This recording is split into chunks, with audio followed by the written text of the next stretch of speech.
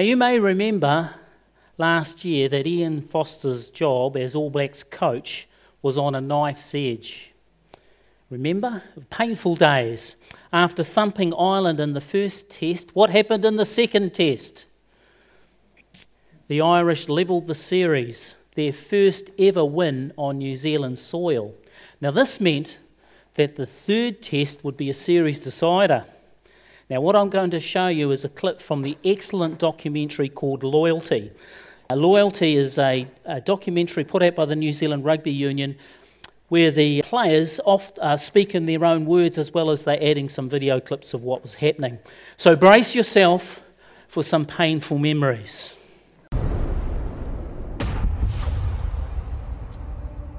The under-pressure All Blacks will lock horns with Ireland in just under an hour. How much pressure is Ian Foster under to get the right result tonight?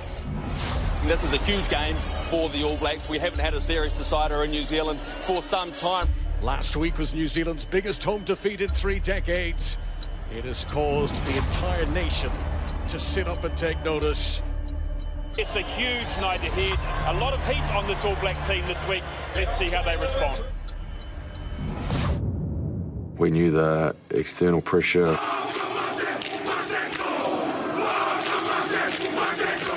We badly wanted to beat the Irish at home. The decider. It all comes down to this. Now, this is a really good heat. I mean, it's not like someone's died, but it's probably the next worst thing.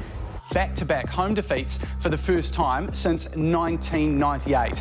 The team's now lost 4 of their last 5 games. Ireland are now better than the All Blacks. There can be no argument about that. The noise around the All Blacks series loss to Ireland has been almost deafening. I don't know where we go from here. I don't know. There's cracks everywhere in this team and the way we play. Well, we just weren't good enough. Simple as that. All Blacks fans aren't used to losing, and lately there has been a lot of it. Well, that was a bit painful, wasn't it? Did you like Beauden Barrett's comment? It's not like someone died, but it's pretty close to it. Wow. After this series defeat, do you know what the All Blacks had to do next?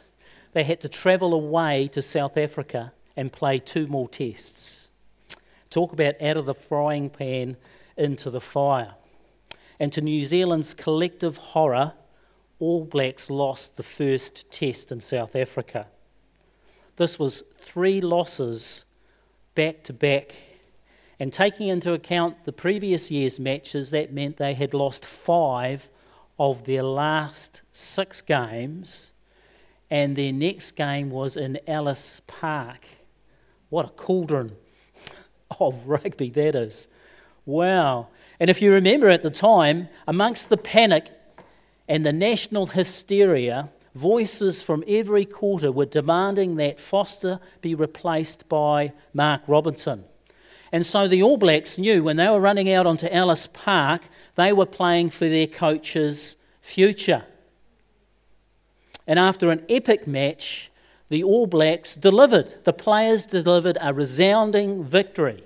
They won well and decisively. However, on the bus ride back to the hotel, 4 senior players decided more needed to be done for their coach. They still felt that even though they won that game, that Foster's job as coach was on the line and they wanted to do something about it.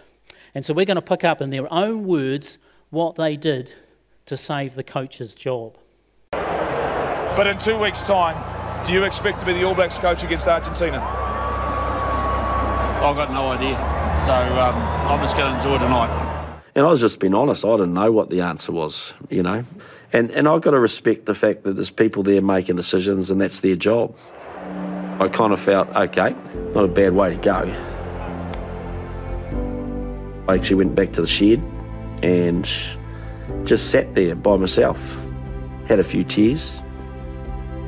But like for some of us, we knew what was going on behind the scenes too. People were out for our throats, really, and they were out for our coach's head, and it was brutal. Yeah, I just wanted to make it public, like all the things that us players don't like him and that, well, I'm going to shut that door. A fair bit went down between the game and flying home.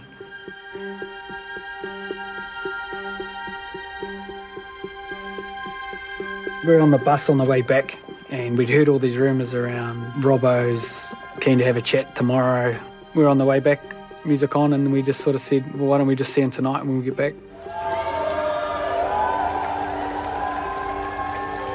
We just felt like we needed to have a conversation to Robbo and back our coach. I think when Robbo saw us all walking, he's like, oh, you want a beer or a wine? You know, it's after a game.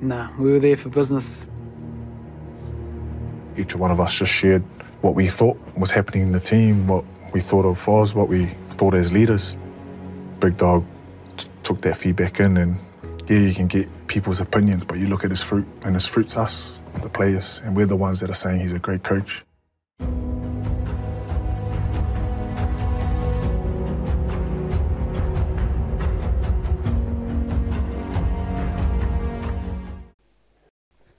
Very moving, isn't it? So the All Blacks walked into Mark Robinson's room and he said, do you want a beer or a wine? And they said, nah, we're here for business. And then Adi, he said, well, you know, what's the fruit of the coach's tenure? Well, the fruit is us. Interesting, a staff reporter summarised what played out in that hotel room like this. And I'll quote from the article the reporter wrote. Sam Cane, Beauden Barrett, Aaron Smith and Adi Savia went to the New Zealand rugby boss Mark Robinson in Johannesburg hotel room to intercede on their coach's behalf because they believed it was the right thing to do. Now, it was actually this reporter's article that put me onto the documentary, and as I said, I highly recommend that you have a look at the whole documentary. It's only half an hour and it's a really good watch. But I was really intrigued by the way that the reporter used the word intercede. The senior players interceded for their embattled coach. And do you know, for a word that's normally reserved for religion and the church, I believe the reporter got its use 100% right. That's exactly what interceding is. It's going into bat for someone else. That's what intercessory prayer is all about. Going into bat for someone else. And this is the idea that we'll be exploring this morning. What is intercessory prayer? Who knew that we had a lot to learn from the All Blacks? Let's pray. Heavenly Father, as we come to your word, we pray that your Spirit will help us to hear what we need to hear, and that by the end of it we will be better at praying for others and spending time in your presence. We pray this in Jesus' name. Amen. So our approach this morning will be threefold. We'll look at intercessory prayer, we'll define intercessory prayer, and we'll look at the practice of Jesus, and then the practice of the church. Three things: definition, practice of Jesus, practice of the church. And before we do this, let's root this morning's message in 1 Peter. I won't be drawing extensively from 1 Peter as I have over the last few weeks, but we'll use this verse to springboard us in today's sermon. As we journey through 1 Peter, Peter starts to bring up the topic of prayer, and he says this in chapter 4, verse 7. Therefore, be clear-minded and self-controlled so that you can pray. And that's exactly what I want us to be doing this morning, that we can be clear-minded and self-controlled so that we can be better at prayer. So, intercessory prayer. What is intercessory prayer? Well, that's just one form of prayer that we find in the Bible, and it's where we go on behalf of someone else to God in prayer and ask that they be blessed. So we're praying for others. Something we do every Sunday, don't we? Intercessory prayer. We pray for ourselves and then we pray for others, and praying for others is the intercessory prayer.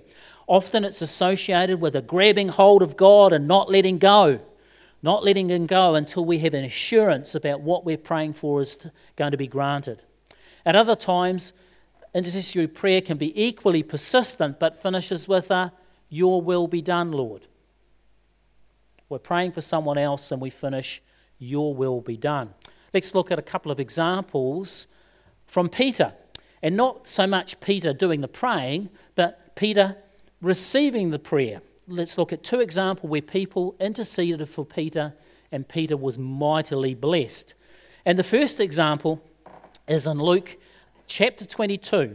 And here we have Jesus interceding for Peter. Luke 22 verse 31. Simon, Simon, Satan has asked to sift you as wheat, but I have prayed for you. I have interceded for you, Simon, that your faith may not fail. So here we catch an insight into Jesus' personal prayer life. And it is this: Jesus has been praying for Peter, that his faith will not fail. This is a great example of interceding. That despite Satan's attacks on Peter, that Peter will remain firm and strong.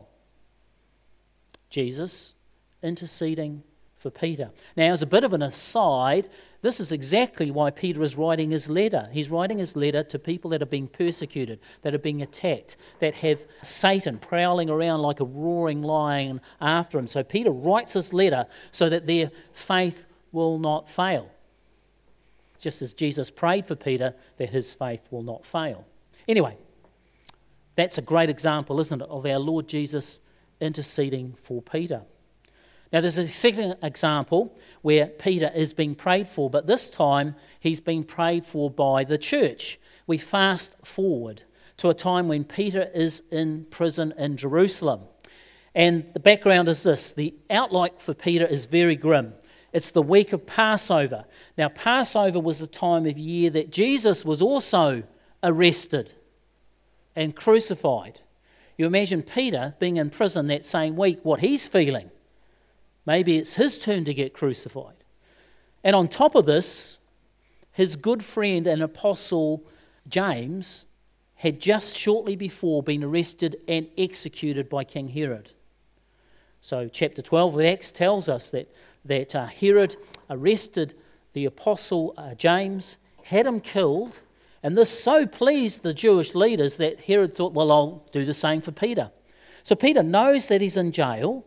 He knows that he will be on trial the next day, and more than likely by the end of the day he'll be dead. However, he's not alone, because we read in Acts chapter 12, verse 5. So Peter was kept in prison, but the church was earnestly praying to God for him. The church was interceding for Peter. Now, they had gathered together. And they were praying. And we're familiar with the story because it was read before, that though chained by each hand, and though he had one soldier on his right, another soldier on his left, and not only that, the prison doors were also guarded, that an angel appeared in the middle of the night. And so all the guards were put into a deep sleep, and the angel walked Peter out of the prison and into the streets of Jerusalem, and then disappeared. And Peter was in a daze. He thought it was a vision. And we pick this up in verse 12. What happens in verse 12? When it had dawned on him that it wasn't a vision, he went to the house of Mary, the mother of John, also called Mark, where many people had gathered and were praying. And so it was because of the prayers of the people, the intercessory prayers, that Peter was rescued, that he was saved. And of course, he knocked on the door, and eventually the servant girl went to the door, recognizing his voice. She was so excited, she didn't open the door. She ran back to the people praying and said, "Peter's here." And they said, "Don't be ridiculous." Till eventually, with Peter knocking, they eventually let him in, and great was their rejoicing. Talk about answered prayer. You imagine their excitement and their boost of faith.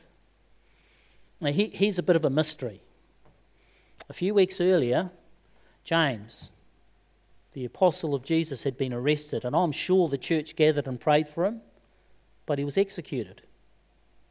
A short time later, Peter, the apostle of Jesus, was arrested, and the church gathered and prayed for him, and he was rescued. Interesting, isn't it? 'Tis a mystery. In fact, if we had time, chapter 12 has some really interesting and positive things to say about answered prayer. But for now, let us be reminded that we pray for others, not so that our wishes are fulfilled, but that God's will be done. So we pray not because we have a shopping list of people that we want blessed and we we know they're all going to be blessed in the way that we pray. We pray out of obedience and because we want to be part of the advancing of the kingdom of God. The answering of the prayers is in God's hand, but we pray. Like I said, a lot more can be said about this. But it's interesting, if we get back to Peter, Peter was doubly blessed, wasn't he? He was blessed because Jesus was praying for him, and he was blessed because the local church was praying for him. Wouldn't it be wonderful if we were likewise doubly blessed? Wouldn't that be amazing? And here's the thing. We are. We are being prayed for by both Jesus and the local church. Let's see how that works by looking at the practice of Jesus. Let me start by asking a question. Where is Jesus right now? Now we know that Jesus was raised physically from the grave and he had a body, and he still has that body. He appeared to the disciples over a period of about 40 days, and he ate with them and taught them and walked with him. But where is Jesus now? Well, we go and have a look at 1 Peter chapter 3, verse 22. Jesus Christ, who has gone into heaven and is at God's right hand. That's where Jesus is now, at God's right hand, with angels, authorities, and powers in submission to him. And can't go past Hebrews chapter 12, verse 2. Let us fix our eyes on Jesus, the author and perfecter of our faith, who for the joy set before him endured the cross, scorning its shame. And where is he?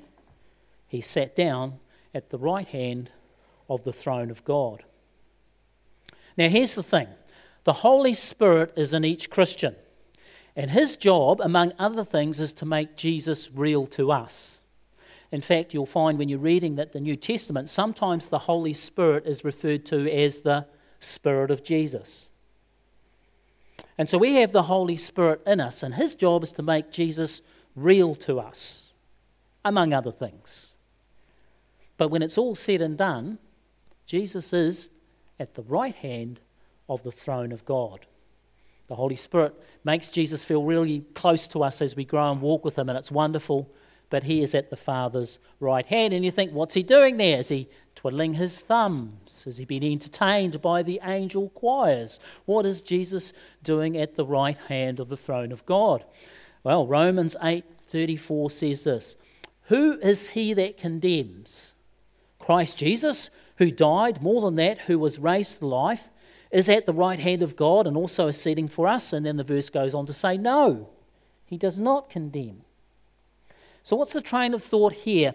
Well, Paul is finishing Romans 8 with a list of possible accusations against the Christian, possible condemnation that we're under. And he says, does Jesus condemn you? No, because he is interceding, he is praying for you, so Jesus will not condemn you. He is at the right hand praying for you and I. And we see this again in Hebrews chapter 7, verse 24. Therefore, Jesus is able to save completely those who come to God through him because he always lives to intercede for them. And that them is you and I. Just as Jesus prayed for Peter that his faith would not fail, guess what Jesus is doing now? He's praying for each of us that our faith will not fail. It's a little bit like this. Now, say I've done something stupid, not too hard for you to believe, and God says, I will smite Douglas. But Jesus leans over and says, Father, though he deserves it, I died for Douglas. I shed my blood for him, and he's forgiven. Now, even if it doesn't quite work like this, you get the point.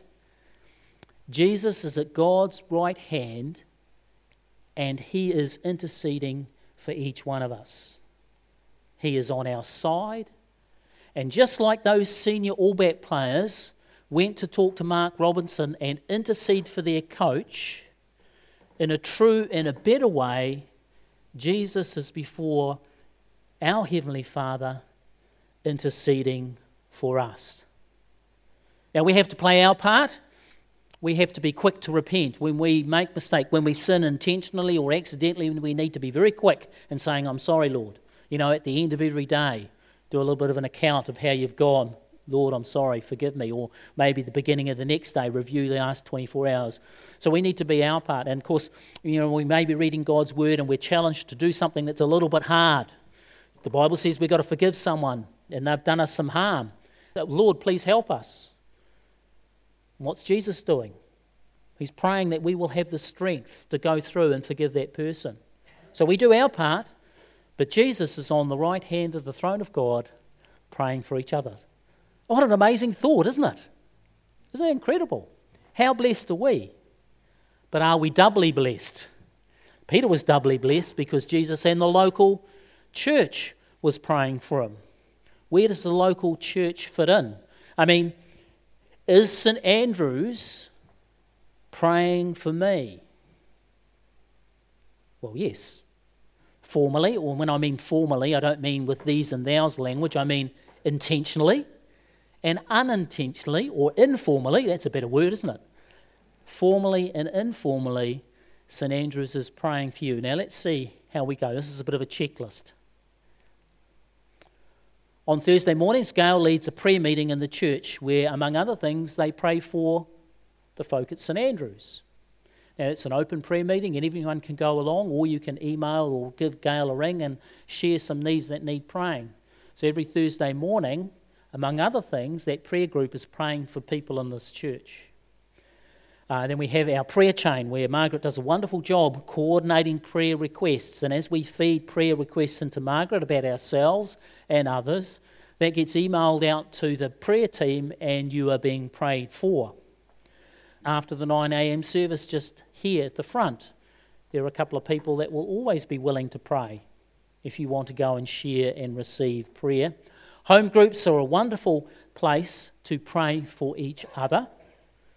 And the leadership team, in our monthly meetings, we start off with devotions and then we pastorally update ourselves with what's happening with you as it comes to our attention.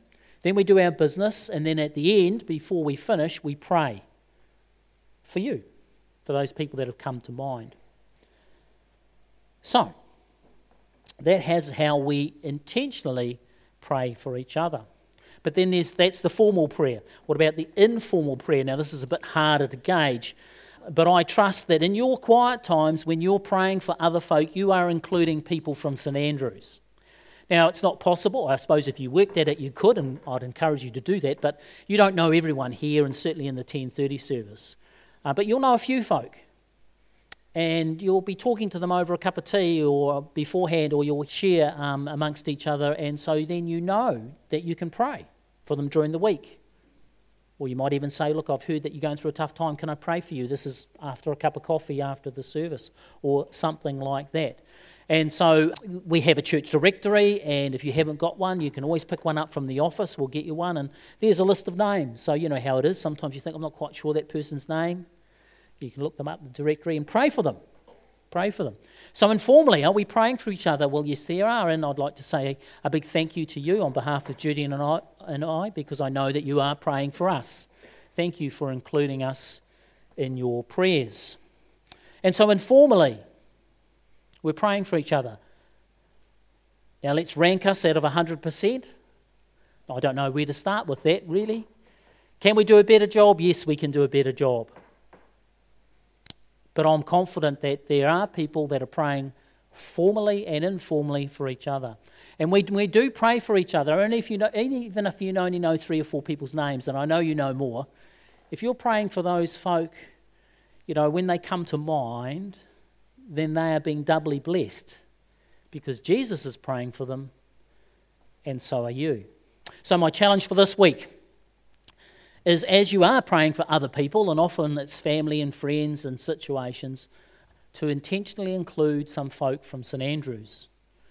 Most of you, I'm sure, are, but if we increase the prayer coverage, then we allow the Holy Spirit to do even more tremendous work in our lives. Intercessory prayer. When we go into bat, when we pray a blessing on other folk, and when they pray a blessing on us. Now, as we move to communion, let's tie these things together. In this letter, Peter is encouraging us to pray. He's saying, therefore, be clear-minded and self-controlled so that you can pray. And that's been our springboard into praying for others, intercessory prayer. And we've seen what the senior All Blacks did for their coach, Jesus does for us, but in a true and a better and more marvellous way. And like Peter, we are doubly blessed. We're doubly blessed because people at St Andrews are praying for us, but also, more importantly, Jesus himself prays for us, for he always lives to intercede for us. Let's pray. Heavenly Father, we thank you for this timely reminder that Jesus is at your right hand praying for us. What a blessing. And I pray that, Lord, we will be encouraged and even challenged to pray for each other.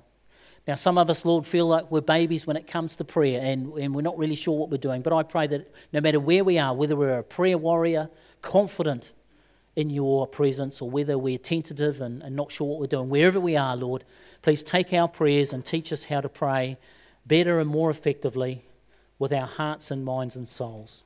We pray this through Jesus' name. Amen.